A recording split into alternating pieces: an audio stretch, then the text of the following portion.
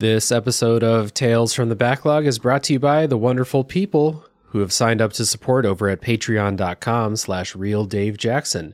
Those personal heroes are Chris Nelson, the Top 3 Podcast Crew, Zulgeek, Colby Moyer, Eric Guess, Rick Firestone, Jill, Kieran, ZNA, Cupcake, Kyle, Christian S., Matt, aka Stormageddon, JD, new patron Stephen Pay, and many more.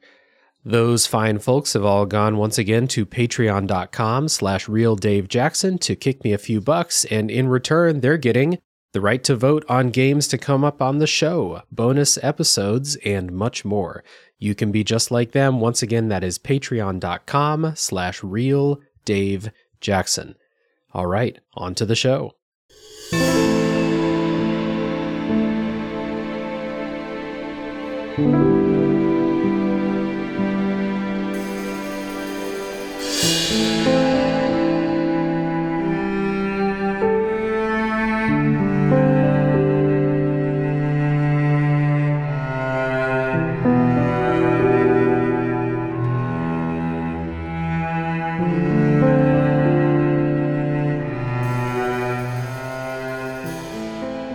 Hello, everybody. My name is Dave Jackson, and you're listening to Tales from the Backlog.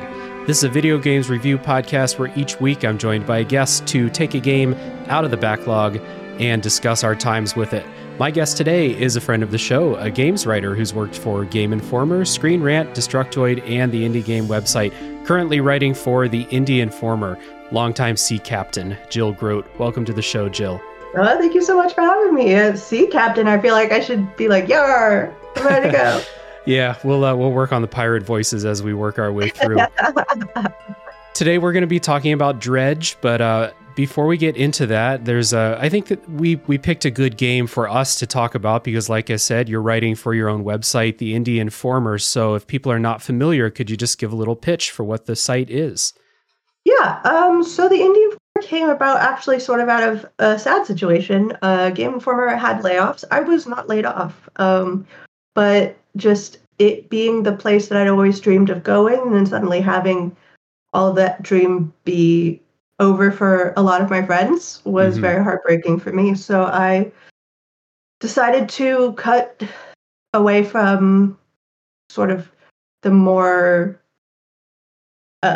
industrialized isn't the right word that I'm looking for, but all of the games journalism that's run by larger corporations that you can't really stop from doing things like that, to start my own website. And the Indie Informer, specifically the name, comes from the moniker I was given by my coworkers at Game Informer because I was constantly trying to sneak indies in wherever I could, because that is my personal where my personal interests lie.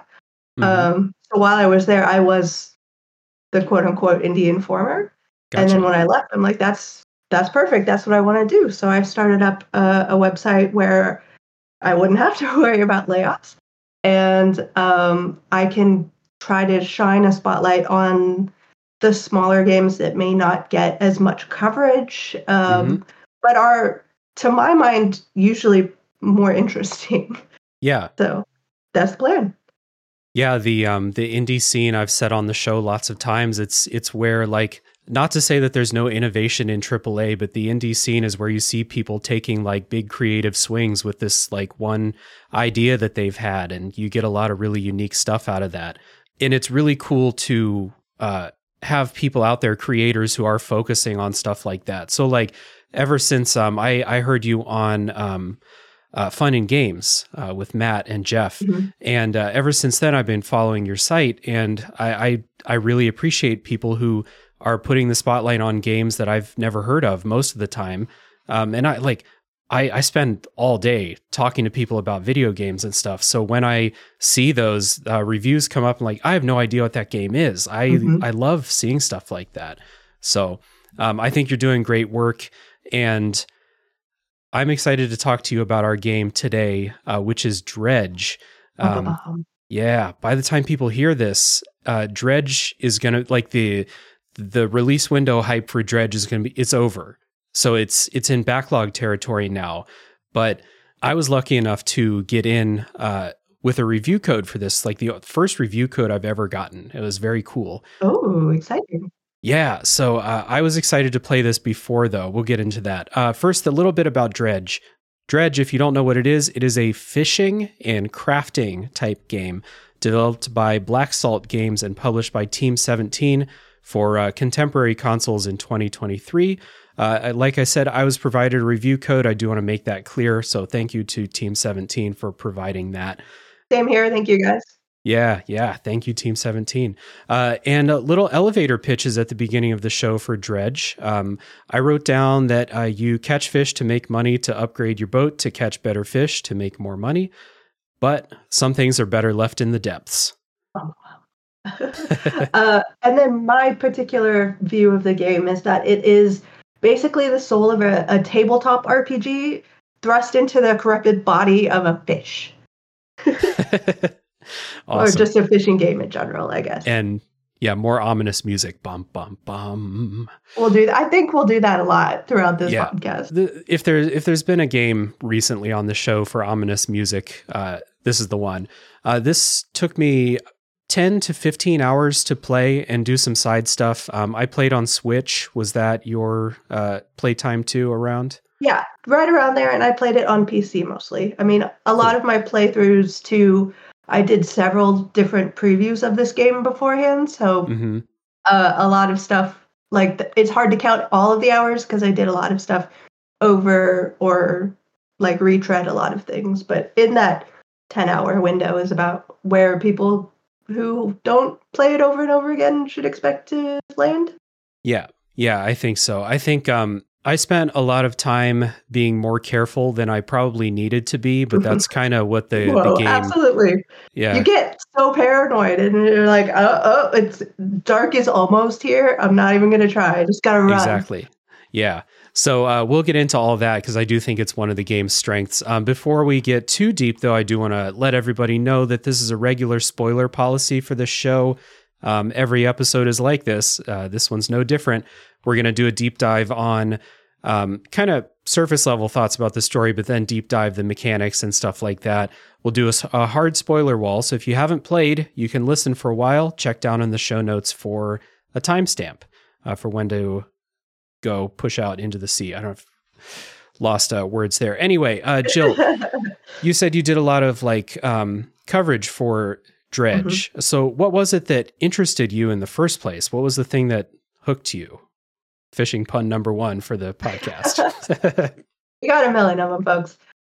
So my first sort of introduction was a Steam Next Fest, and it was last year, so I can't remember exactly which one it was. I feel like it might have been fall, but don't quote me on that. So it was just a game that I happened to like check out in a pile of other games that I was checking out at the time. Mm-hmm. And it was just immediately one of those games that you knew, like, I knew this was going to be something special. Like, there is something here. There is a mixture between this kind of cozy fishing and, like you were saying, that loop of catching fish, making money, upgrading, that pulls you in and sort of makes you play more and more and not realize that time is passing. Mm-hmm. And just beautiful artwork and like, oh, there's a charming coastline and seagulls are baying in the background and I'm just catching fish and this is great. And then you realize that there's something sinister happening mm-hmm. in kind of the background of all of this. And that is a mystery that pushes you onward to see what's really going on. And like, that's really what draws you in, because as far as like fishing goes, like I enjoy a good fishing minigame. I've never really had a problem with any game that has a fishing minigame. But this was like, just from the first onset, like this is going to be a much richer experience than just going out and fishing and, you know, numbers go up and I feel better about that. Yeah. for me, it was more of the like cosmic horror side of the elevator pitch that drew me in, because I'm not really a fan of the crafting treadmill games. Like kind of Subnautica kind of comes to mind. That's obviously more survival than this game, but I really like got bored with Subnautica because I just don't like the infinite craft this so that you can craft this so that you can craft this type of thing. I need something else. And the story in Subnautica wasn't as upfront as it is in Dredge to kind of hook me with that kind of cosmic horror thing. So that was what made me want to like reach out and try and get a code. But also I would have bought this anyway, because I'm pretty interested in video games that explore that kind of horror. So I think you said it, that like there is something deeper to this game than like just that kind of shallow crafting loop. And I agree. To get into some just quick opening thoughts, I really enjoyed my time with this, and both sides of the elevator pitch worked for me. Obviously, that kind of crafting loop is really, really finely tuned, really well set up, kept me going. It's a really hard game to put down.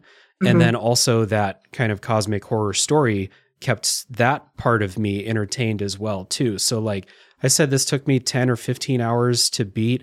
I probably beat this in like 4 or 5 days. Like it was one of those where I would sit down, I'd be like, oh, it's an easy game to play for 15 minutes, but it's not an easy game to only play for 15 minutes like that. Once you pop, you can't stop. Yes, exactly.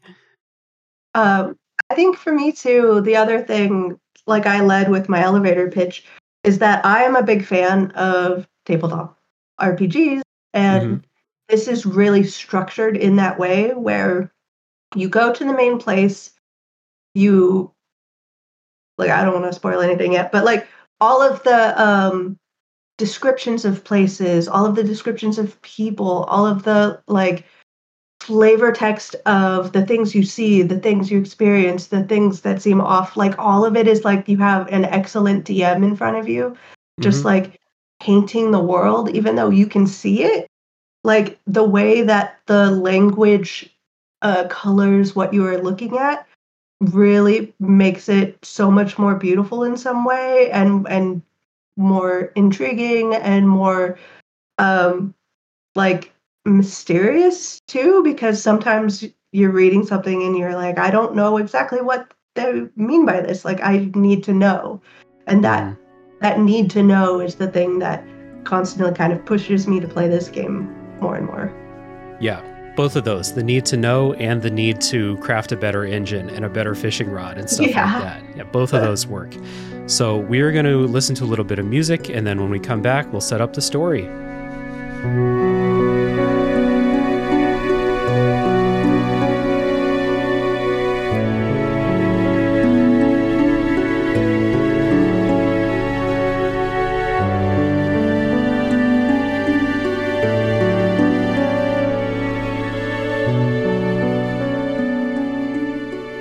So in Dredge, you play as an unnamed fisherman. In the opening cutscene, your boat is run up against some rocks and destroyed. Out of nowhere, these rocks appear. You find yourself in this seaside village called Greater Marrow, which you were talking about the language used in here. Great name for a seaside town in a 100%. Horror game, Greater Marrow. The mayor lends you a used fishing boat whose owner is gone. Don't ask any questions. And quote unquote lens. Yeah, lens. It's a real Tom Nook situation with the mayor at the beginning. The mayor tells you to go out, catch some fish to pay off the boat.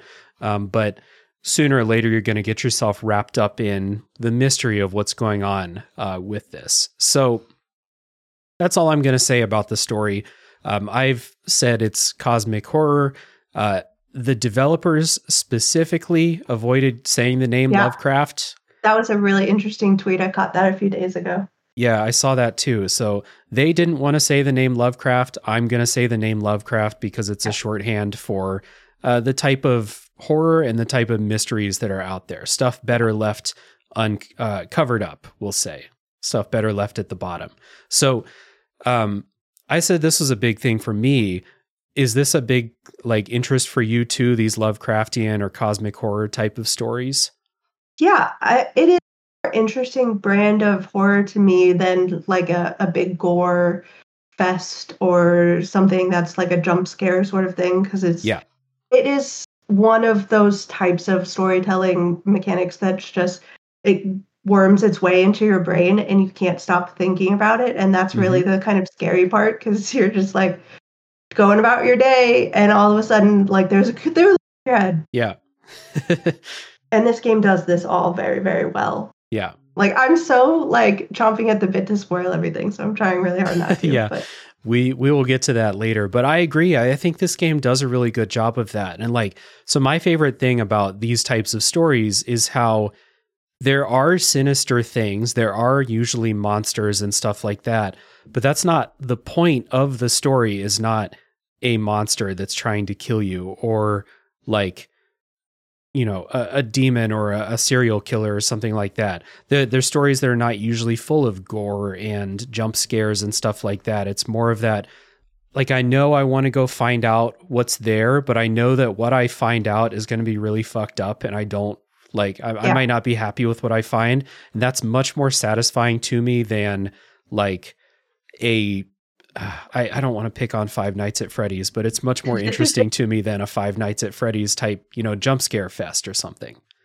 Yeah, and, definitely the Lovecraftian style of horror is more interested in man's, struggle with wanting to always know, but knowledge in some cases, in most of the cases in a Lovecraftian story, is the danger, and Yeah. you will like reap the benefits or dangers of that knowledge. So like most of it is about madness and knowing the unknown, or coming face to face with the unknowable and just knowing that that sort of unfathomable horror is out there cracks your very soul open. Like Hmm. that is such an interesting uh like thread to follow, versus Yeah. like, oh, I got scared for a second because you took like a second to go boo, you Yeah. know?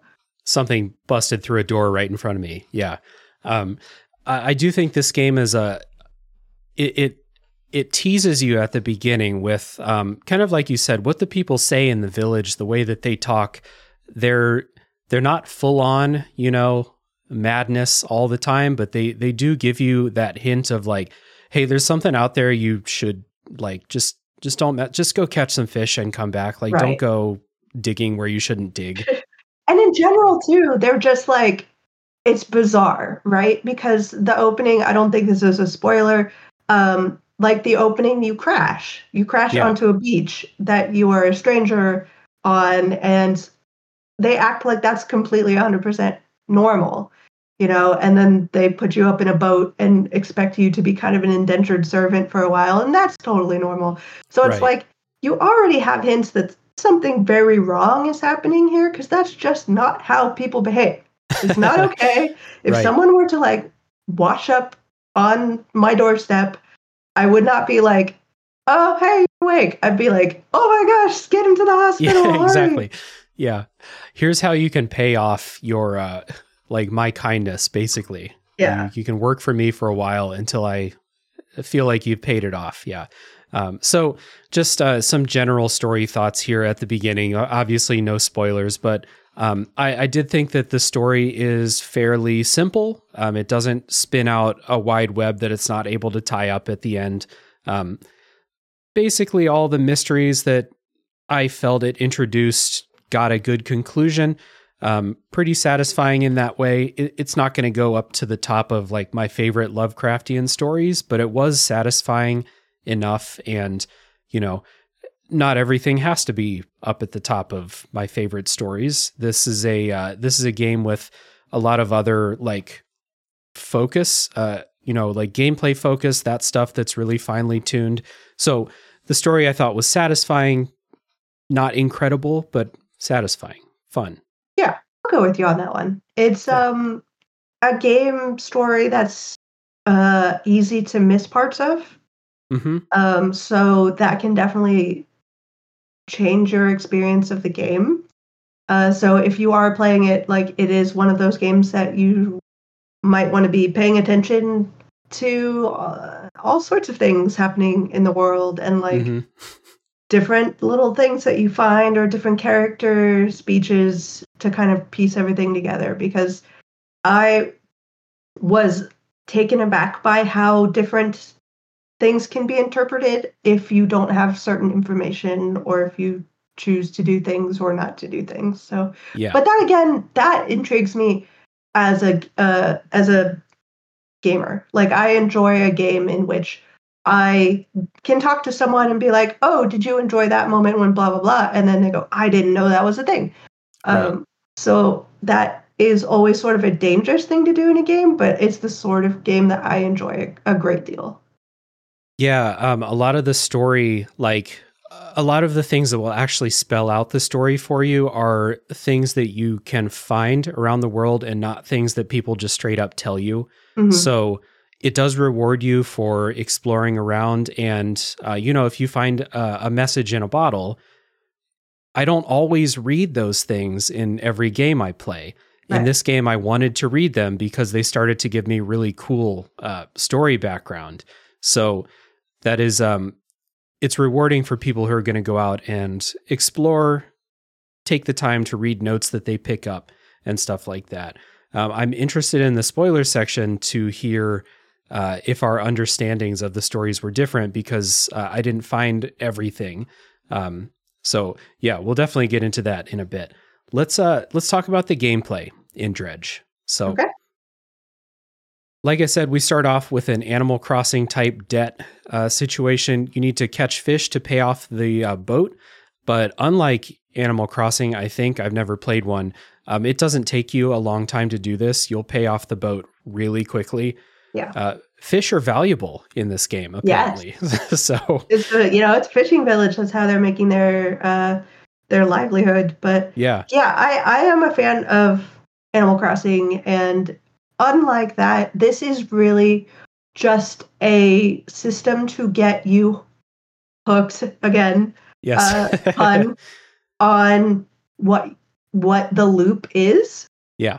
So it's just a sort of prod to like get you out, like, okay, I need to be making like catches of the day. I need to be bringing them in fresh so that I can have more money, because if I let them go stale or even like expire, like I'm not going to be able to pay off my debt. And then you can pay off your debt in basically the first day or two. It is not a long time before that, but at that point you are already in the conveyor belt of, okay, now that's opened up more avenues. I now can get new equipment. I can get upgrades for the things that I currently have. There are reasons to continue making money in this way. So it's just a really good beginning. First of all, they set the tone really well with like creepy, like foggy night. You're out on a boat. You don't know what's really going on. The characters staring ahead blankly, and like all of a sudden you're crashed on, and you don't know what your fate is immediately. Like, that's a great opening to a game. And then to have to immediately throw you in and just say like, okay, you have to make money, and get you interested in the mechanics and how all that loop is going to work. Like, absolute great 1-2 punch. I love it. Yeah. That debt, just like you said, kind of serves to push you out there and introduce you to all of the things that are going to make you want to keep playing, basically. So it'll introduce you to the fishing minigame, it'll introduce you to upgrading your boat, and it will get you a little bit more story flavor as you continue to go out. And so we'll talk about the fishing. That's the first part of the loop. The main things that you do when you're out and about is either fishing or dredging up salvage materials from the bottom. So the way you do this is these simple timing-based mini games. There are different variations on it, and I like that they're a little bit different for different kinds of fish. Really mixes it up. If you were doing the same like QTE type thing for all 10 or 15 hours, it would have gotten old. But I never really got tired of these. They were always like just engaging enough. They're not hard, but they're just hard enough that I had to pay attention, you know? Right. And they're just familiar enough so that you're not going from one thing to another, being completely like, oh God, I have to remember 20 different things. Yeah. Like they're all fairly structured similarly. You're given some sort of like hit the X button to in a certain window, but in this particular window, it's going up and down, and this window is going left and right, So you are familiar enough with the mechanics that you're like, okay, I know what to do, but it's just twisted enough for you to be like, oh, this is not the same, stale mechanic over and over again, which is very thoughtful, I think, on the developer side. Right. And one of the ways that these mini games work is that the fish will automatically be pulled up as you are like in the mini game, but it's really slow. And we'll talk about this in a second, but time is like one of your most precious resources in this game. So you need to do these mini games to get things on the boat as quickly as possible. And sometimes you get into situations where you're doing the mini game for like the dredging, which is a little bit different. It's like a ball on a track, and you need to like keep switching tracks to make sure that you don't bump into an obstacle. Like think of a minecart puzzle or something like that in a different game, kind of like that. Sometimes you'll find yourself in situations where you're like, I'm running out of time. I need to do this perfectly. Otherwise, I'm going to be in danger here in a bit. And those were kind of cool, kind of frantic white knuckle moments at the beginning, at least. So during the fishing minigame, you'll pull up fish. A lot of the spots you go to can pull up multiple fish. And then sometimes, this is another thing that like put another hook or another pun, threw some more bait out into the water for Dave here. Sometimes you'll pull up a mutated fish. And this was in the trailers, they showed this. So it's not a big spoiler that you'll do this, but you get this really creepy sound effect. The designs on these mutated fish are like really gross and so cool. Unsettling. They're gross. And then if you read the descriptions of the fish, if you go into your encyclopedia, because another big part of this game is like just filling out your sort of Pokedex of species. If you read the descriptions, they're all just like gut-wrenchingly bad. You're just like, oh, I didn't need to read that. Like, they're very creative. Yes. And the writing we've talked about before, but the writing is really good throughout the game and the way that they describe things. So pulling up these mutated fish, they're worth more if you sell them at the shop. Sometimes people will send you out on quests to catch specific fish, or they'll say, hey, bring me a couple of those weird fish, and then I'll tell you what you need to know. So there's a lot of fish in the game too. Like without checking the fish decks, I would guess there's like at least 50, maybe like 70 different types of fish and crabs and squid and stuff like that.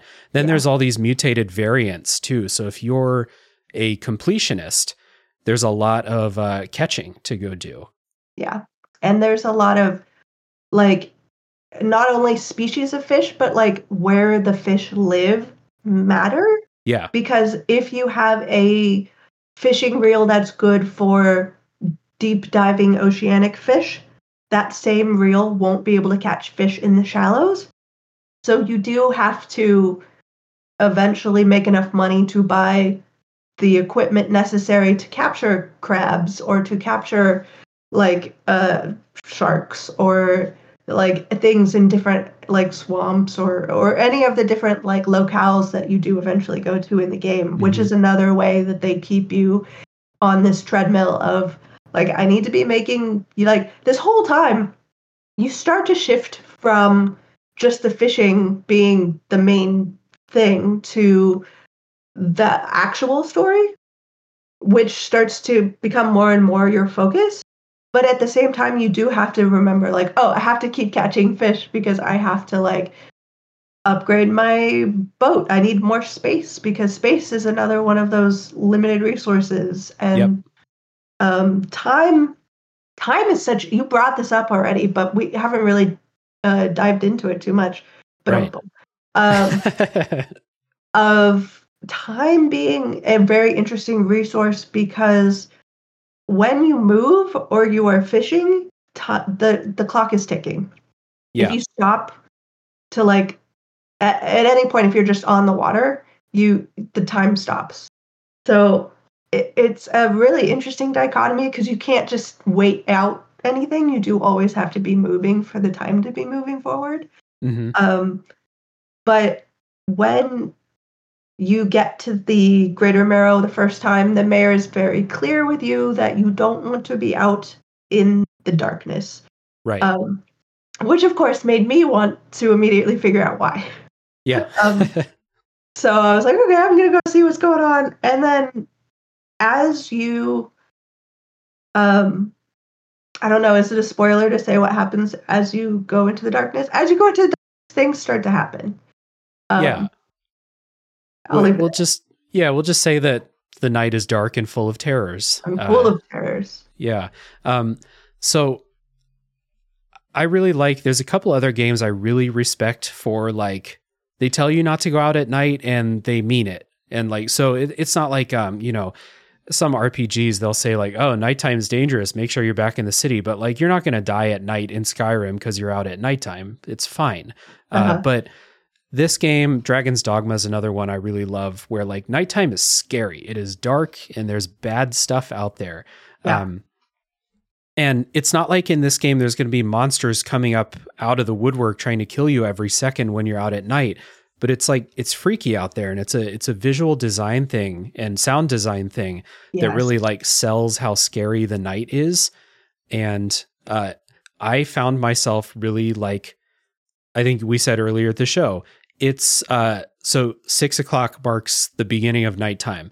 And if it's at like 4, I'm like, all right, where is the port? I got to start moving back that way. Starting to get nervous. Like there are a couple of times I'm like out in the wider ocean and I realize it's getting to be like late afternoon. I'm like, oh no, I don't know where to stop. This is going to be terrible. And like a lot of the times it was terrible because things happen in the nighttime that can really impede what you're doing or hurt your boat. Like this is not a hard game. This game was not meant to be inaccessible. Right.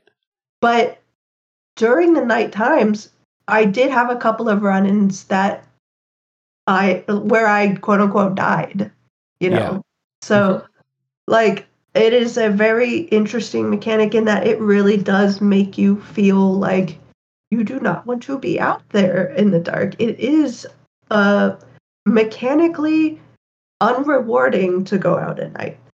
Yeah. And another thing that like kind of pushes you away from being out at night is you accumulate a kind of sanity stat when you're out. You have a stat, it's called panic. And I played the whole game not really understanding how it works. So like if there's like one thing I'm going to point to in this game that I played it and I was like, I have no idea how this works because everything else is so tight and like well explained and intuitive, even if they don't have to explain it. This sanity stat, I was just like, I see this eyeball bulging around at the top of the screen. There's a meter, but like, I don't know what happens if it fills up. I don't even know how it's visually shown if it is full. This is like my one thing. I was like, I don't get this. Could have probably done without it. So this is my, this is why I'm very glad I got the chance to meet the developers at Day of the Devs. And they did explain some of this. So the eyeball actually changes colors if you're looking at the pupil. And like when it gets to red, you're like maximally panicked. So there are different colors that kind of show you the shades. And then it does re-sanitize you if you stop into a port and sleep. And that's really the only way to like get it down. So at the beginning, you'll start. This is going into spoilers. So maybe I'll wait to fully go into that. But like, there are lesser things that happen and then they grow bigger and bigger as you go on. Okay. I'll just say now then, like without spoilers, that I never saw the maximum panic for multiple reasons. And yes, we'll get into that more in spoilers for sure. Other stuff at night, there is lots of like random lights and like kind of aurora looking lights, except they're red, and lots of other different colors too. But good sound effects that are out there. You really like we said it before, like you really feel like you shouldn't be out there. There are like actual things out there that make it, how do I want to put this? There are things out there that will hurt you for being out there. But I did like, again, like I said, it's not like, oh, it's 6:05, a monster comes out and kills you because you were out. Like you can be out there. Yeah, 100%. You could play the entire game and never go into dock and just trudge on your way through midnight. And, it would be really difficult. Yeah. One of the things I really enjoy about this game is we talked about space being another one of the restraining factors. Uh-huh. And the space in your boat, your inventory, the space you have to put fish in is limited to the size literally of your boat. So it is like a grid space. Yep. Inside that grid, you have to fit everything your boat needs. So you need to fit your motors, you need to fit your lights, you need to fit your fishing gear. Mm-hmm. And on top of that, then you can put in all the fish in a kind of like Tetris style. The fish come in like little shapes that you can move around and try to jam in. And if you get everything absolutely perfectly fit, there is an achievement, which I was very excited to get. Oh, nice. But the cool thing about that is if you are in your boat and you hit something and you take on damage, first of all, you can only hit 4 things in a row and your boat will sink. Mm-hmm. So you have to go back and make sure that you are fixing your boat anytime you take on any damage. But if you hit something at the front of your boat, we'll say, and it hits the hull, it will hurt the corresponding space in your inventory. Mm-hmm. So if you were carrying a fish in that space, that fish has now been lost overboard. So you've completely lost a whole catch because you've hit something. Or let's say you hit like the back of your boat. Now one of your motors or your entire motor is completely gone. So you have to like slowly paddle your way back to somewhere.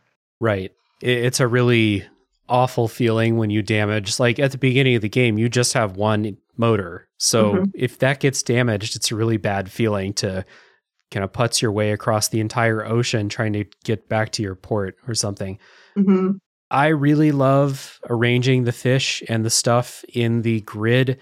This is, Resident Evil 4's inventory for people who played that.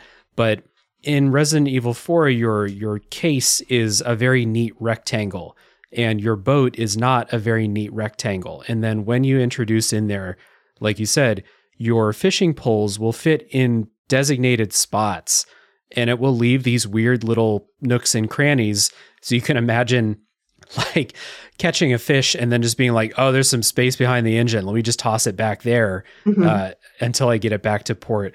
I really loved arranging these things, but I love doing this stuff in every game that has it. So I was happy to see it here. Right. And it's especially difficult when you are trying to catch that one more last fish and you catch a fish that's maybe one of the grotesque fishes that now has a different shape. And you're like, dang it, I don't have any space for this. So you have to manage a lot of that. And it sounds like it could be frustrating, but somehow it's just very, very satisfying. Yeah. One of the things that kept it from being super frustrating is that when you get to port, let's say you have like a key item, or let's say you pulled up a bunch of wood because you need materials for upgrades. You don't have to carry that wood until you complete the upgrade. You can put it in storage. You can kind of like pay off part of the price of upgrading. So like if, say, it takes 3 logs of wood to upgrade something, you can deposit 2, and then you can just bring 1 more back later, and it'll be fine. So little stuff like that kept the inventory limit from being frustrating. And it was all like fun times for me trying to Tetris around these salmon and stuff to try and fit in my boat. The other thing is a lot of the big valuable fish they're either really big or they have really weird shapes that are hard to like bring multiple on board. So oftentimes like I would be like, oh, I really would like to catch this like sailfish or something like that, but I don't have any space for it. So I either have to throw away like 6 other fish to make space or just no sailfish. Yeah, it's a good way of keeping from continuously trying to get like the high level fish just to like game the system, which I thought was a really clever sort of meta mechanic. But and also a really good reason, again, the loop of buying more to upgrade to buy more, it is a really good reason for you to upgrade the size of your fishing vessel. Yeah. It was always the first upgrade I made whenever I unlocked like the next section of like the upgrade tree is like find the one that makes it bigger because I need that right away. Yeah. It was that one, and then anything that would help me go faster. So I was always like bigger boat, faster motor. And it's really funny when you get higher level motors and you sort of think about what it was like in the beginning where you're just like, I'm going like 5 miles an hour. I'm going too fast. And then you really do get to be zooming around. Yeah, for sure. So back to, I wanted to ask you this about the time thing, because we said time ticks really quickly in the game. So like you don't have time to go out and do multiple goals in one day. Like if you have like I'm going to go here and try and catch this fish, that's probably going to take up most of the daylight hours. So did you find it frustrating how fast time ticked by? Or was that just another one of these like, well, I am fishing, it is a slow process to catch fish. It kind of makes sense.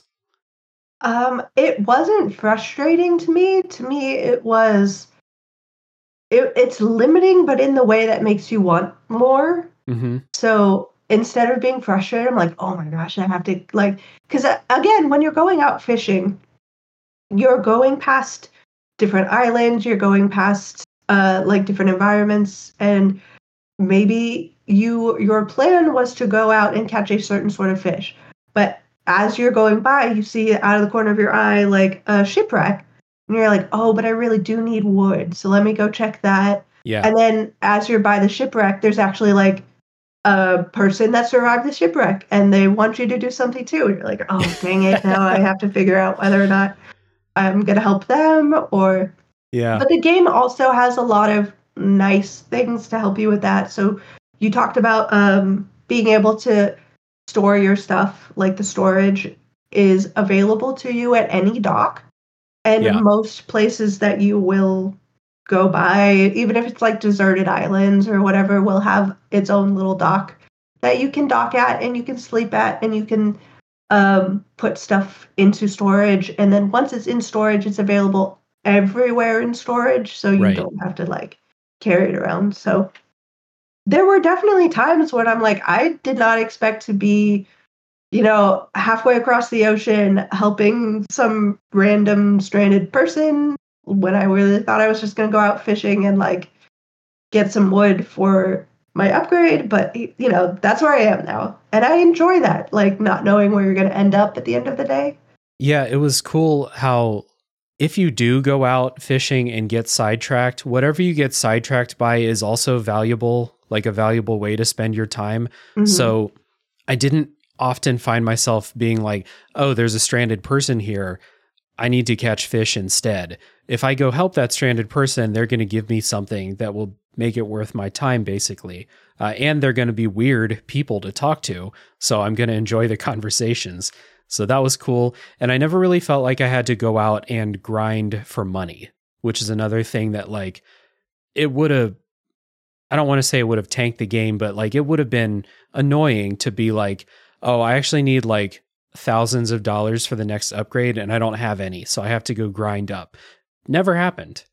Yeah, it is very well designed in that way. It's one of those things like you can't even really point to how it's done it, But like you say, like there are times when new upgrades open up and I'm like, okay, I need to start making my way towards that. But I was never like, oh, well, that's so far out of my reach. I'm not even going to try, or that's going to put my whole whatever objective I was doing on the backlog until I actually can do this. So it is a very good system of following the narrative helps with upgrading helps with the narrative, going to like finding those random encounters are they're always tied to back to the story. There's never anything that's just like, oh, that was completely a one-off that meant nothing, and I feel silly for having engaged in that. But yeah, it's not a really like big map either. So we've talked about a lot of ways that like the game is really finely tuned, and like every design choice they made seems to fit together really well in like the pace of how quickly you should be progressing, or like, oh, upgrades just got more expensive. If I follow the next story objective, I'm going to go to a new place that has more expensive fish and more upgrade materials and stuff like that. All of that stuff is really finely tuned. And then the game world itself is big. It would take you like multiple days to sail across it, but days are really short in this game. It's not really like a big time commitment on my part as a player, which also means that like it's the ocean, it's full of empty space because the ocean is, you know, it's pretty empty most of the time, but it doesn't feel like it doesn't feel empty because I know I'm just a couple minutes of real time away from a new place. And there's always fish everywhere you go. Right. There's fishing spots. And there's stuff happening usually, like when you go into like the open waters, like it starts messing with you a little bit. So like there's always that element of it too. You're never just like, oh, this is a nice day for fishing and enjoying your time. There's always a reminder in the game that something bad is happening. Right. Yeah, because we need to be reminded. Yeah. Yeah, it's one of like my big takeaways from the gameplay is just like I said there, every aspect of the gameplay with how expensive things are, how valuable the things you find are, how much it takes to upgrade, the availability of resources, all of that feels so well tuned in the game to just make it almost effortless, like to make progress every time you play, which is something that like a game that's this long, 10 hours ish should make me feel like I'm making progress every time I play. So I just like, I can't give them enough compliments for how well all these pieces fit together with the story too. Yeah. So let's take a little bit of a break. When we come back, we'll talk about visuals and music and kind of give some wrap up thoughts before spoilers.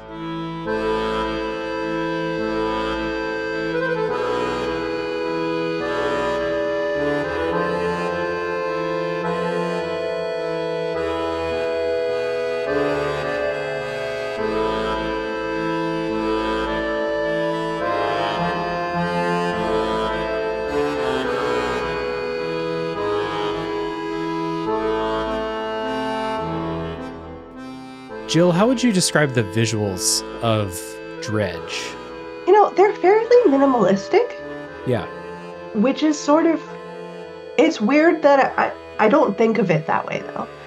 Because like all of the language is imbuing it with a certain amount of personality that actually looking at pictures of it, it looks a little more minimalistic than I remember it being, which is a really interesting dynamic. Yeah. But it is beautiful. And as you play, the visuals, like that sort of baseline canvas, allows for them to play a lot with the things that are happening. Yeah, for sure. Minimalist in a way that there's not a lot of extra detail that's unnecessary out there when you're out on the ocean or when you're looking at an island from the boat. When you dock somewhere, you don't go into town and walk around. You pick from a menu who you want to talk to, like minimalist in that way. And The character designs are all interesting and cool and, weird in their own way. No one looks normal in this game. Everyone's having a hard go of it out there. They're very like whatever's inside is outside. So like the fisherman is super like hunched over, and like the boat repair woman is just like always kind of scowling, and all of the character art is almost kind of painterly. This very beautiful, like almost hand painted brush style that is not like the rest of the game is not in that style, but it is just this very beautiful thing for dialogue interactions to make those just that much more special. It is like, even though not a lot of detail, like it's just a very beautiful game. Yeah.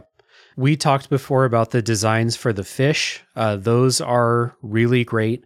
So even if you're listening to this and you're thinking to yourself, I'm just listening to this episode, I'm not going to play this game, go just like look up the designs of the fish and the mutated versions, because they're really cool. So those are great. And the big like visual design thing that stood out to me was how when things do start to get spooky, like this game has a pretty soft color palette, I think. And then when things get spooky, they start to get into these real bright, like red, green, blue, these kind of like the edges of things will have these kind of refracted, images. Right. It's like the colors are literally being pulled apart. Like your brain is not able to fathom the world in the way that you're used to seeing it. It's just this really fantastic visual metaphor for the sort of insanity that you are experiencing. And the more and more you do that, the more and more you can see the red, green, and blue really pulling apart. And that is like your reality is tearing. And it's such a great visual. And it's really discombobulating for the player. So I'm always 100% like, I just need this to stop. I need to go back to the port to sleep. Because like this is off-putting in such a great way. It's a really simple choice to visualize that kind of panic or madness in like a super simple way.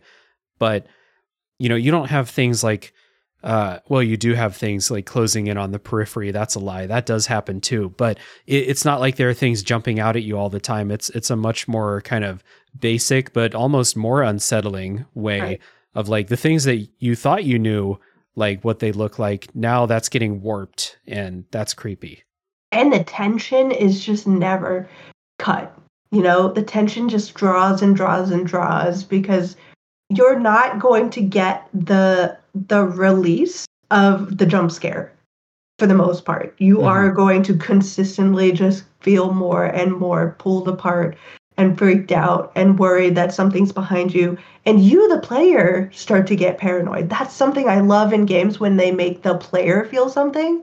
So like there are times in this game when I am out too long and me playing, don't know whether or not did I see that?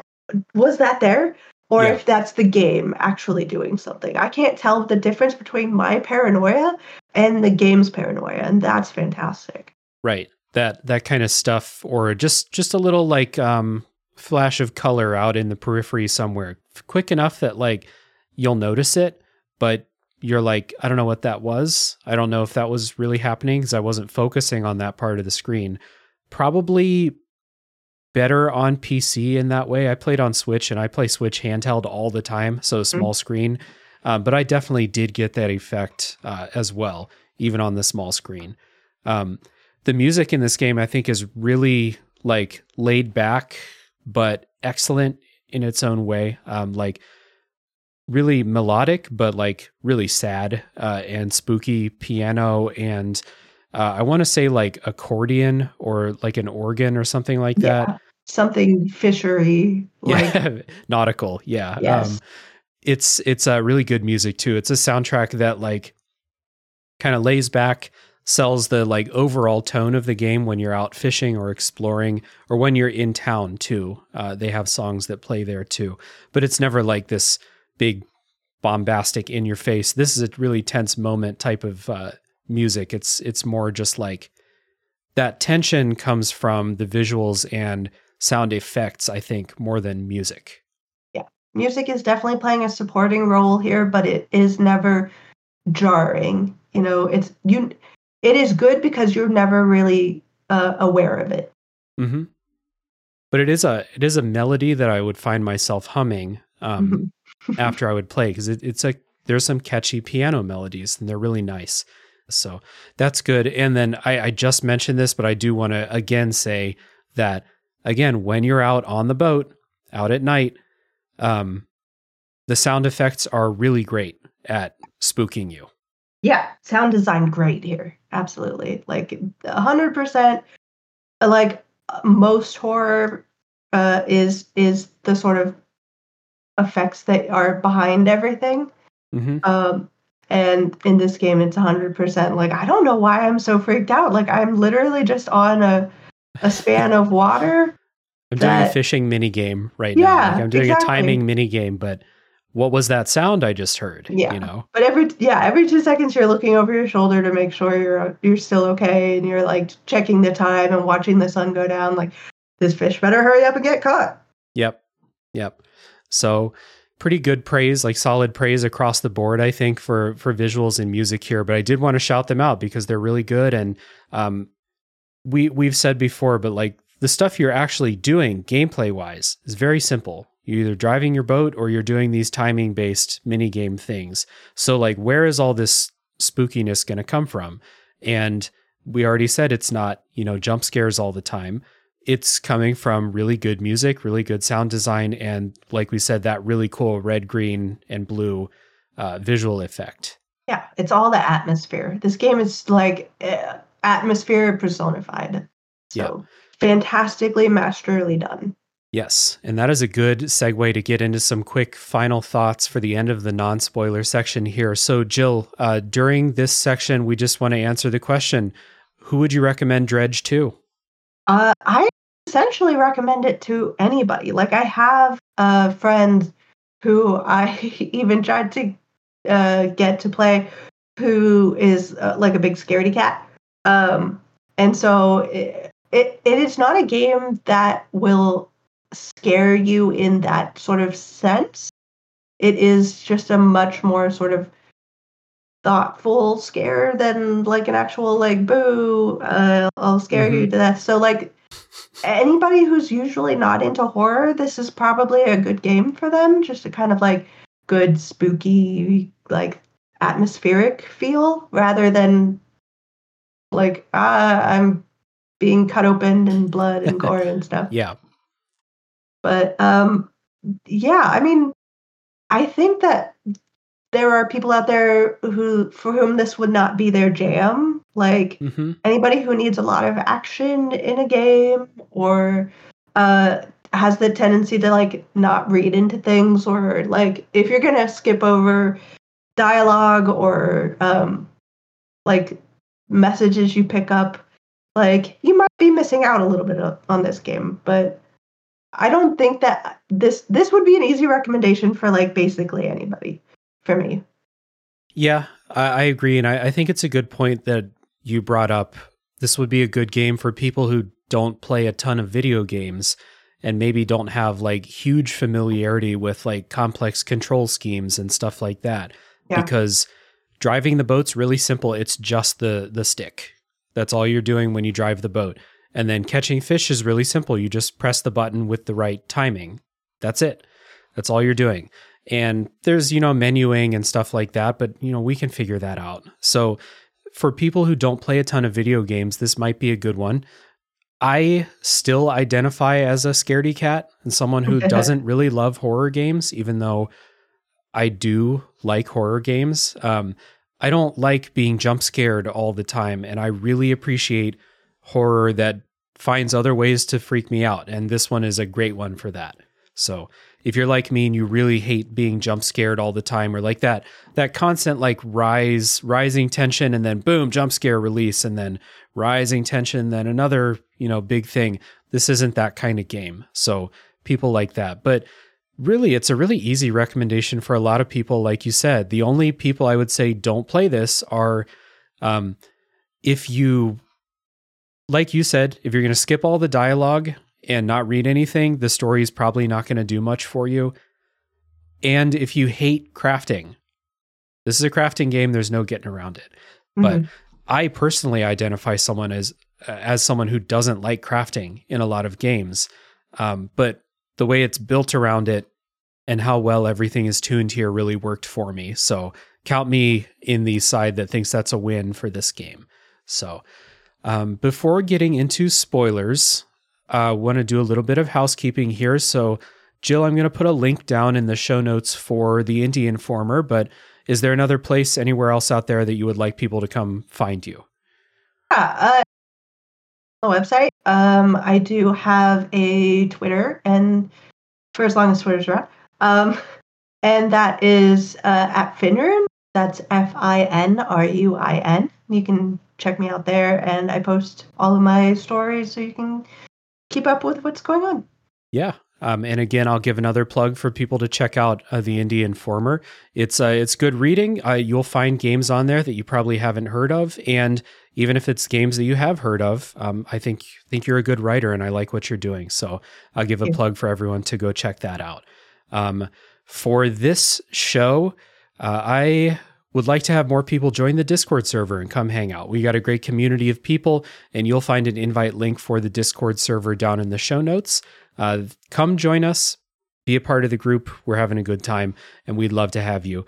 Otherwise, normal supporting podcast stuff like leaving a rating and review if you enjoy the show. That's really helpful. And if you want to support monetarily, there is a Patreon page where you can get bonus episodes, vote on games for the show, and stuff like that. I also have another show. If you want to hear me talk about stuff that's not video games, it's called A Top 3 Podcast, and we do top 3 lists. So lots of other stuff on that show. I think it's a good time. So Jill and I are going to take a break, and when we come back, it's full spoiler time for Dredge.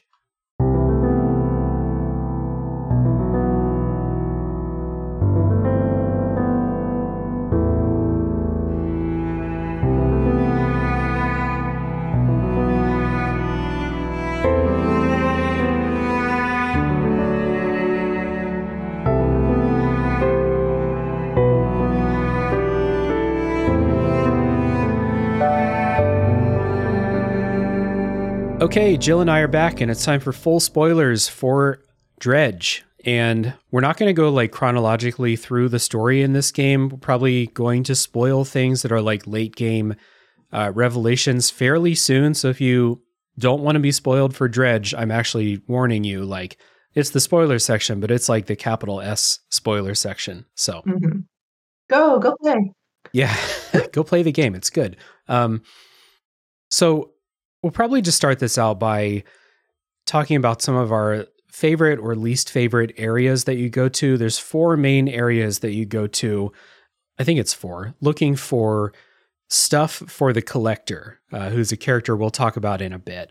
But all of these areas have their kind of gimmicks. They all have a puzzle of sorts to either figure out, not really figure out, but like a sequence of things you have to do in order to get the thing for the artifact or the collector. So were there any of these that stood out to you either way, good or bad?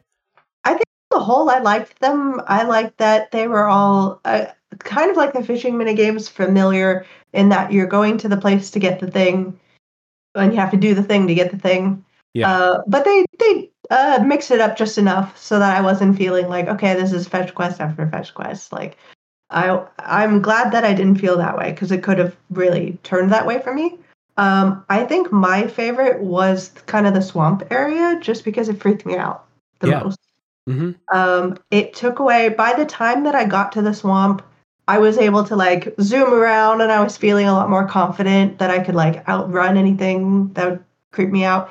And then what they did was put me in a labyrinth where my speed meant nothing because if I go too fast, I'm going to crash into something. And now I have these monsters that are like kind of the like always present sort of actual monster. Like, it's actually happening. There is a monster there, sort of thing.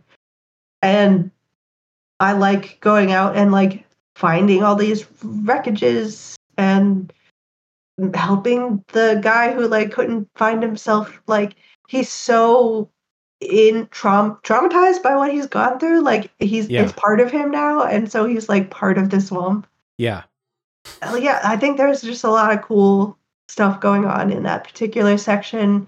I do like getting the explosives in that first section, and kind of exploring the brothers' relationship and like why they're not getting along. And I think the last place for me was sort of my least favorite, like the Vesuvius type ancient place. First of all, because like I just hate those dumb fish that come and just eat you.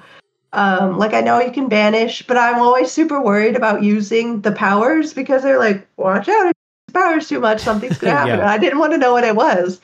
It just breaks your boat, which was kind of unsatisfying to find out that that's what actually happens. Like, the one that makes you, I forgot to say it in the non-spoiler part, but whatever, we're still talking. So the powers that you get, like the one that makes you go super fast, if you go too fast, it'll just burn out your engine. I thought it was going to do some horrible cosmic horror shit to me if I overused the powers, but it's not. So that was kind of like, I didn't feel the consequences for using them. It was just like, I'm going to use banish and then I'm going to wait for the cooldown and then I'm going to use banish again. No real consequences for using it, but that section was also my least favorite with those little fish. Just because like I would get myself in situations that's also kind of a labyrinth. You're going in these ruins and stuff like that. So there were a lot of times when I was in there trying to like dig something up or like go to one of those statues or something, and those fish saw me. They can see you or hear you from so far away, and they're so fast that like I would often get them coming up to me and couldn't really do anything about it. I just have to like eat the damage until I could get to one of those air like vents that burns them off. Spots. Yeah. Yeah. So that was my least favorite. I figured it out eventually, but most of these places also give you like you have to go get this specific type of fish, and they'll just show you like an outline of the fish. They won't give you a ton of information about how. So I always thought it was pretty fun to figure out what I need and go try and catch different fish. And in that last section, they make you use the crab pots, which I had kind of forgotten about. So that part was cool, but those fish were really fucking annoying. But that's probably the point, I think. Yeah, and I think you're sort of getting to the end, so you just kind of want to know how it wraps up, and you're like, okay, I get it. There's like, this is a pattern; it's repeating itself. Another thing I really loved, and it probably should be frustrating, but I loved it, was in the like tropical area. The first time I went there, it was like dark. It was in the middle of the night, and I could like see like the lovely fluorescence in the middle of the crater. And I just, being foolish and just having come here for the first time, I'm like, oh, this is real pretty. It went right out into the middle and got snapped. Yeah. I was like, that's fantastic. Okay. I love that too. I love the feeling of danger in that area, because I think that's like the second of 4. Like you have 2 more after that. You go to the swamp and then the volcano. Mm-hmm. So like, I think by that point I was starting to get pretty comfortable with how the game worked. And so some of the fear of the unknown was starting to go down a little bit. And then suddenly I'm going to this area that has this just killer monster and something new to make me nervous. And like, so when I'm like navigating that area, it's like, I'm going to go around the outside of this basin here. So that was cool. I like that part a lot. Okay. Big question. Yeah. Did you encounter the dog? I didn't. Part no. 1. Oh, nope. Dang it. Because the part 2 is, what did you decide to do with the dog? Okay. So tell me about the dog. So there is a sort of abandoned village.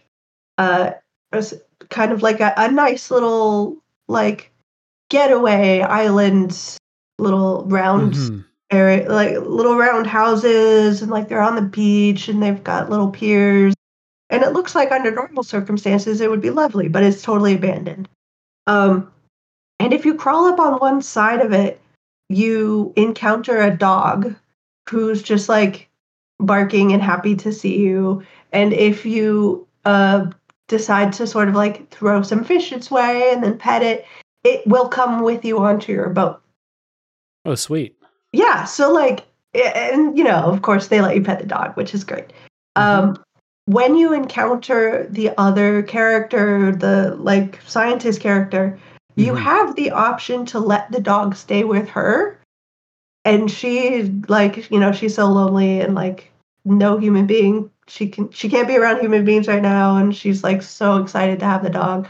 Or you could selfishly decide to keep the dog because it's adorable. Right. So I wrestled with this decision quite a bit, but ultimately decided to let her have the dog. Okay. So is it a happy ending with the dog then? If you let it go he's with very her? happy doing his thing, running around on the beach. Good. I'm glad that no Resident Evil shit happened if you give her the dog. That's cool. I must have missed that. I remember the village you're talking about, but maybe I just didn't stop there. Maybe I was panicked or something. But it's just like far enough away where it's like it's not near any of the objectives. Okay. So you would have to be sort of in a weird place to find him. Yeah, in that area, I was real focused on taking care of that monster. Yeah. So yeah, that was cool. And yeah, the swamp area was cool too. I love how the game pretty quickly gave me the feeling that like whenever I find someone out there, either in that swamp or on some island or someone, they're not going to be okay. Yeah. And even more not okay than a castaway would normally be. Like, you know, they've seen some shit out there. Yeah. So when I saw that guy, I was like, oh, well, I got to go talk to him, I think. But like, I hope he doesn't try and pull something, you know? Like he'll jump on your boat and kill you and take it from you. Yeah. We didn't talk about this earlier, but like when someone does join you, you have to make space for them on the boat, which I always thought was funny. Just putting someone sideways on the boat or something, right next to all these fish. Yeah, just jump on the pile of cod. It'll be fine. You'll be smelly, but whatever. Yeah. So let's get into the story. Okay, so, I'm ready. Let's talk about the backstory first, I think. So this is the story that you get through the notes, the messages in the bottles. So I don't know how many there are, like 10 or 12, something like that. Yeah. I missed a couple of them. Did you find all of them? Yeah. So like the basic, as you're collecting these, you piece together a story of a woman who is ecstatic to be engaged to someone who is tied to a boat, fisherman or something of that sort. Then the chronological order is very interesting in that you get engaged, and the next thing that happens is that his mother dies. And that's such a weird, like, why is that the next thing that happens in this story? I think it's just another creepy thing. She leaves you a pocket watch. You get married. You go on your honeymoon. There is a very important naming ceremony that happens for the boat. And as you sort of are reading these stories, you realize that you are reading the story of the book that the collector has. Right. Like this book that is giving you powers and how it came to be found and what tragedy struck after that. And after actually the log that has the book, basically you get this really creepy, like, I'm so cold, like I'm trying to find him, and I can't, like, you're not getting dates anymore. You're not getting like who's writing anymore. So it can be interpreted a lot of different ways because it's like, is the woman still writing these? Is the man in the story writing these? Is this a note from a third party? Like, it's a very interesting, like, you can interpret the story differently. And then you start to get like just receipts of like, oh, so this is how the different artifacts that you're searching for, this is how this came to be in this person's possession, and this is how this is connected. And you're sort of piecing those parts together. So it is a very interesting, like, you don't necessarily need any of that backstory to get the story. The basic story is you find a guy, or a guy finds you, interested in a business proposition. He wants you to go about the oceans collecting things for him that are artifacts beyond monetary value to him. So if you were to never pick up a bottle, that would be the whole story. It's like, okay, I found this weird guy on an island, picking up all the different things. There's something creepy going on here. You give it to him, the world ends. Right. What's interesting to me is sort of my first time playing. Like, I've seen, like, there are multiple endings to this game. Right. And in a way, there are multiple endings to the multiple endings, sort of. Okay. So in my first kind of experience of this game, I knew I was 100% on board. Cthulhu Reborn, let's do it. Grabbed all of the artifacts, brought them back to the collector. Me and the collector go. He throws everything overboard. Cthulhu comes back. Dead wife comes back. Yeah. Everyone explodes. The world ends. Yeah. But if you go back, and this is like ending 1, part 2, I guess. If you go back and you question the collector, you will have an altercation with him. Right. Which causes you to punch him in the face. And the first thing that, like, the description is so good because it's so confusing until you see the visual, and they just let you rest on the description, the words, for a minute. It says, as you punch him, his face shatters to the ground. You're like, what the heck kind of craziness is this? Yeah. But then a second later, the visuals pop up and you see that the whole time you've been speaking to a mirror. Yep. And it's such a, like, oh no, I'm the bad guy. I'm the collector. I've been him the whole time. Right. And then you kind of rethink all of the events of the past. So, like, but you're like, but I met him at, like, a different place. How could he possibly? But then you remember, oh, the first time I actually, quote unquote, met him, I was looking through the window of my boat. So, like, I was seeing my reflection talking to me. Yeah. So I've been crazy this whole time. Right. And the collector's not from the boat giving you these powers from the book. You've had the book the whole time. The whole time. It's the Tyler Durden, like, the gun's not in your hand, the gun's in my hand situation. Yeah. And I got the one where you punch the mirror and find out that it's yourself. And then you go out, like you said, you pull the woman out of the water, summon her out of the water. Interestingly, between the two different things, the pronouns are different. Are they?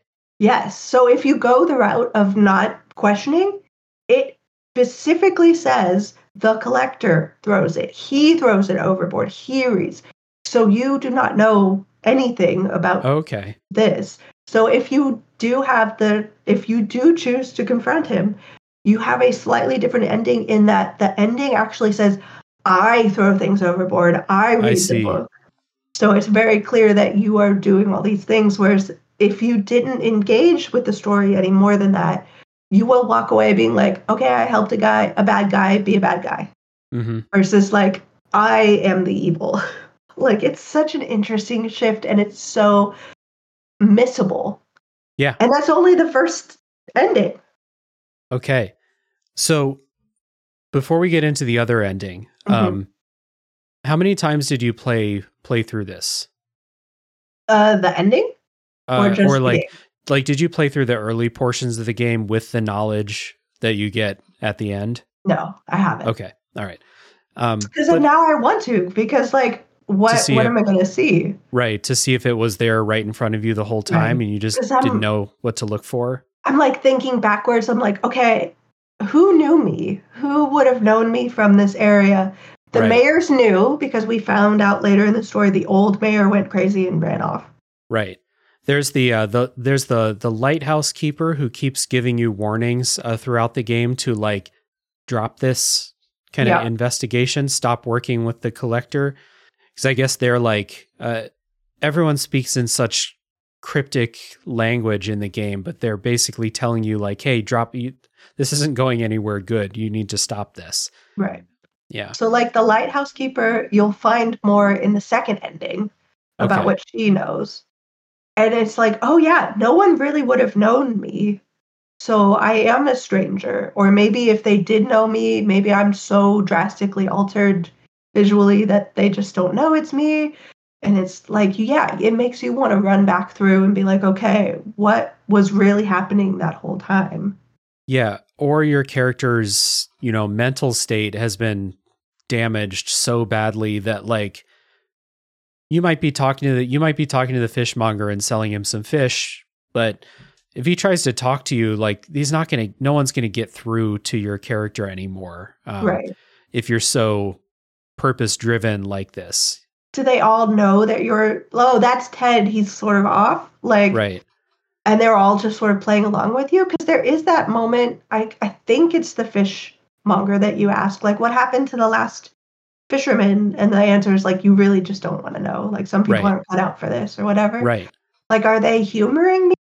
Or are they unaware that I existed previously? Right. Was I the previous fisher? Because that's the implication. Yeah, I got the feeling like you don't want to know because the knowledge that it was you would further break your brain more than it already has been. So your character is the person, the husband from these like backstory notes, right? Yes. Yeah. That is my interpretation, yes. Yeah, mine too, which was really cool to start to pull up things that related to what's going on now. You find out early on that character in those backstory notes is a fisherman. I'm a fisherman. Around Greater Marrow, I'm around Greater Marrow. And then when they start to talk about how they pulled the book up from the depths, I really like the way it was worded. I actually wrote down the quote. It's the woman writing the note, and she says, they pulled up a wooden casket from the ocean. It opened easily and crimson cloth spilled out onto the deck. He stared down into the open casket, then turned to me. In his eyes, I saw the void, which is just like the cool. That's cosmic horror shit, and I love it. I'll eat that up all the time. It's so good. And then the next note, chronologically, unless I missed something here, you start to get these, like you said, those weird notes from the woman where there's no dates anymore. She says it's years since she's felt warm. She hopes that he will come back. So like, is she writing this from the bottom of the ocean or something like that? Right. It's like, it does. I think there is one in between where she's waiting for him or something like that. And like, there's a line that's illegible, but like there are two notes subsequent to finding the book where you can kind of see her descent into like madness. Yeah. And that one is like, okay, she's in the ocean. Like that's why she's cold. Because you can interpret that like, oh, she's dead. Mm-hmm. But like, yeah, she's in the ocean and she's not some like romantic person throwing like a message in a bottle out to sea to see if anyone. She's literally like under the ocean. Like this is the only sort of communication method she has, and she talks about trying to write messages. This is the last letter, as if like this is a perfectly normal way of communicating with people, and she's frustrated that she's not getting answers back. Mm-hmm. Yeah. And then it's really cool. There's what I interpreted to be the last one. I think it's just last in the order that I found, where again, I thought it was the woman, but you made a good point that like there's no reason to assume that it's the woman who writes this one, where they say, my darling, I found you at last. When you left, I was scattered to the winds, but now I feel almost whole again. There's just one thing left to do. Throw me back.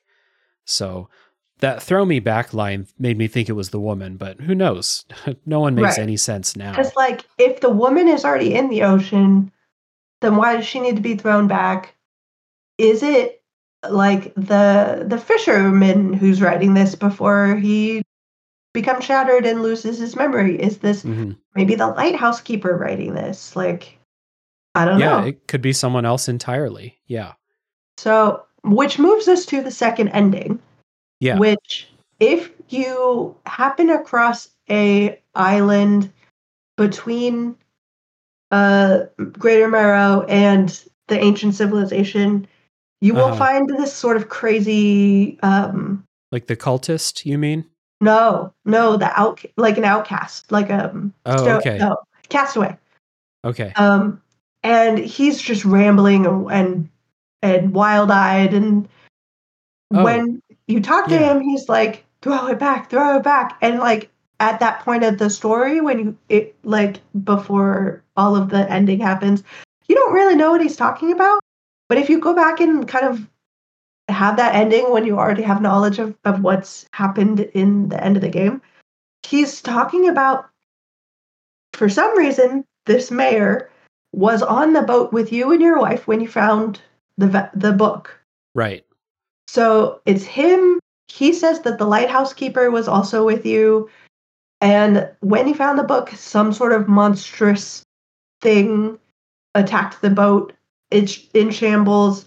You, the lighthouse keeper, and the old mayor all got thrown to shore, whereas it seems like the wife got devoured by this monster. And then he's just like reliving this horrible, traumatic situation over and over again, and he doesn't know it's you, but he kind of knows it's you, but you don't know it's him. And so he really fills in a lot of those details of like, oh, this is exactly what happened that day, because you don't get a note that says. So that's your trigger to go talk to like the lighthouse person who this whole time has known it's you. Yeah. But you don't know it's you. So she's like, throw it away. Don't do that. If you go talk to the collector and you don't give him the last thing and you confront him and you ask him what's going on with the book and you fight him without ever giving him the last artifact, you can then go back to the lighthouse keeper and she will tell you like, okay, are you ready? He's like, I've got the book. And she's like in the way of like, I've always known it was you. She's like, you've always had the book, but at least you're lucid now. You're not raving anymore. So while you're lucid, I'm going to shine my light over to a place in the ocean where you can throw the book away.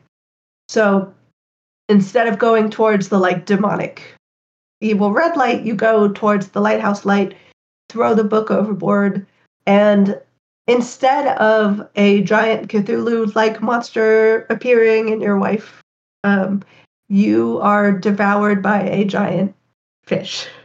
Oh, okay. And then, like, the Northern Lights show up. And it's like, the town is not in shambles. Like, the world is saved. Everything's good. Like, you've noble sacrificed yourself, your love, and the book to the betterment of humanity. Interesting. Okay. Yeah.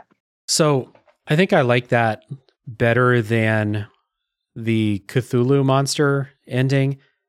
I didn't like that because I didn't get any sense that when I was playing the game that this was going to be a story that had a Cthulhu monster. Like, there are sea monsters in the game, but I thought that this was, Lovecraft, but without the Cthulhu, basically. And so when that rose up, it felt kind of random to me.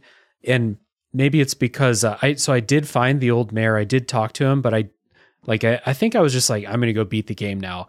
And so I did the ending with the collector, obviously, with the Cthulhu.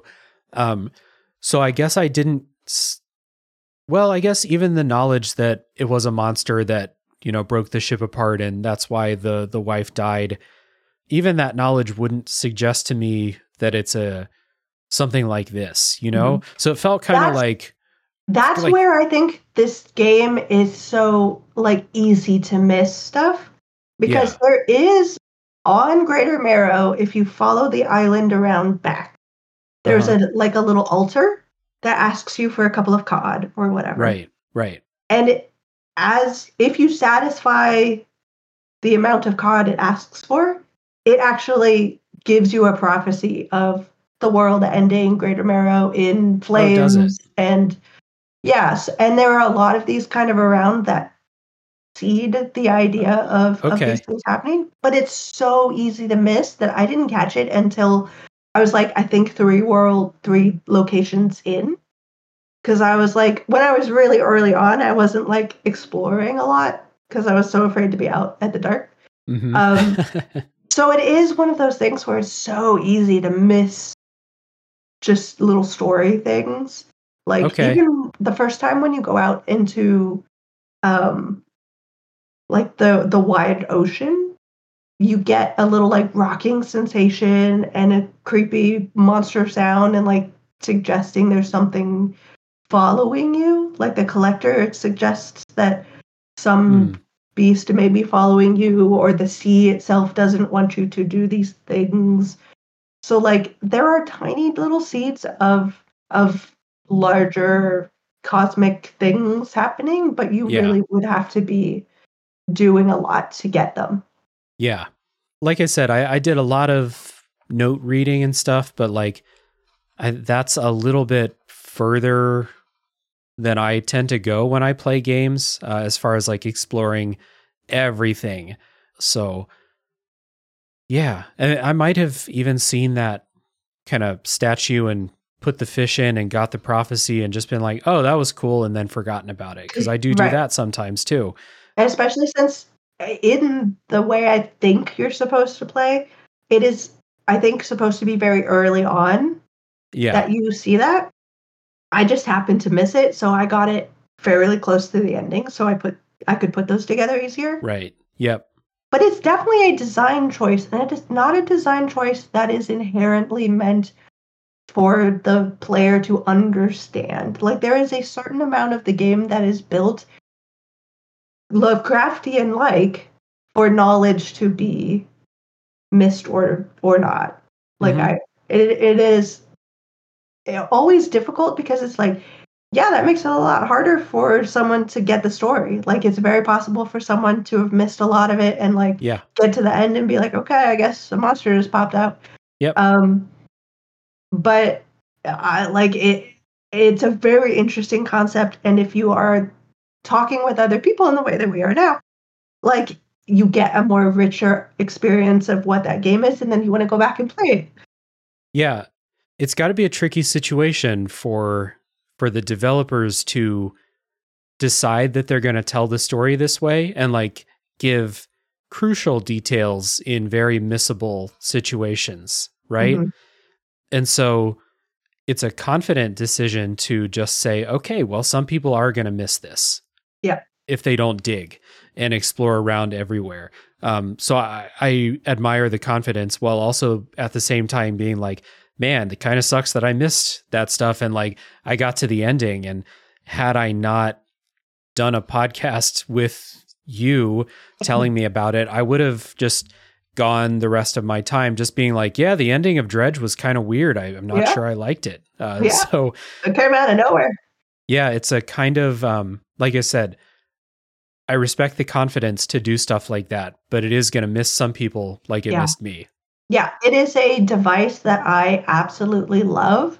Like my favorite game that everybody knows is my favorite game is Tunic, which is Yeah. a game that is centered on this specific idea of Hmm. like not everyone's going to get everything, but it does leave for a lot of problems with people who are not like me and Yeah. like have to dig into everything and like even I miss things and I have to go back for like I thought I played Tunic like from end to end and then other people are finding things and I'm like, oh gosh, I missed it. So Mm-hmm. like it is one of those games that is built for that specific purpose of like talking to people. But if you're a person who might be like on the end of a pandemic where you're not getting a lot of like social just hanging out time and like Mm-hmm. maybe like I don't have a lot of people in my life who are super into games that I can just hang out with a lot of the times. So Yeah. like, yeah, it's very possible that you played the story like fishing was cool, the atmosphere was cool, don't really get it. But like that, that's the trade-off. Yeah. So when I play games, specifically with those lore notes, I will always give them a shot, but a lot of games don't have good enough writing to make me want to, or they're too much. These notes, these messages in the bottles, they're not very long. So it's not a big time commitment. It's not like reading a codex entry in an RPG or something. Right. A lot of games like try to put too much in them, or just like the writing's not interesting enough. This game made me want to read all of those things. So that was a big win. And so I did get that really cool backstory. So even with missing out on the ending or like the context for why Cthulhu came up, I still came out of this feeling like that was a pretty satisfying story because I did get the whole backstory of what happened. And that was cool to kind of dig up and piece together like that archaeology. Like some of my favorite games are the Souls games, which require a lot more archaeology than this game requires. But it is kind of fun to read through those and get that history piece by piece. So I do think that it's a good thing in this game that different types of people are going to get different amounts of story, or like maybe you're going to get the present day story that the game more or less tells you, depending on what your choices are. You might miss the backstory, but the part that you do get is still probably going to be fairly satisfying on its own. Yeah. And vice versa for my experience. So it's cool. Cool story. Cool way that they presented these. Like the way that the present day story is basically given to you if you read the conversations. And then if you do all that digging, you'll get the backstory too. So kind of giving you some, making you work for some, Yeah. This game's pretty good. I enjoyed it. I enjoyed this conversation a lot. Thank you, Jill, for coming on. That's the whole tagline. This game's pretty good. Yeah, I was trying to think And of the podcast.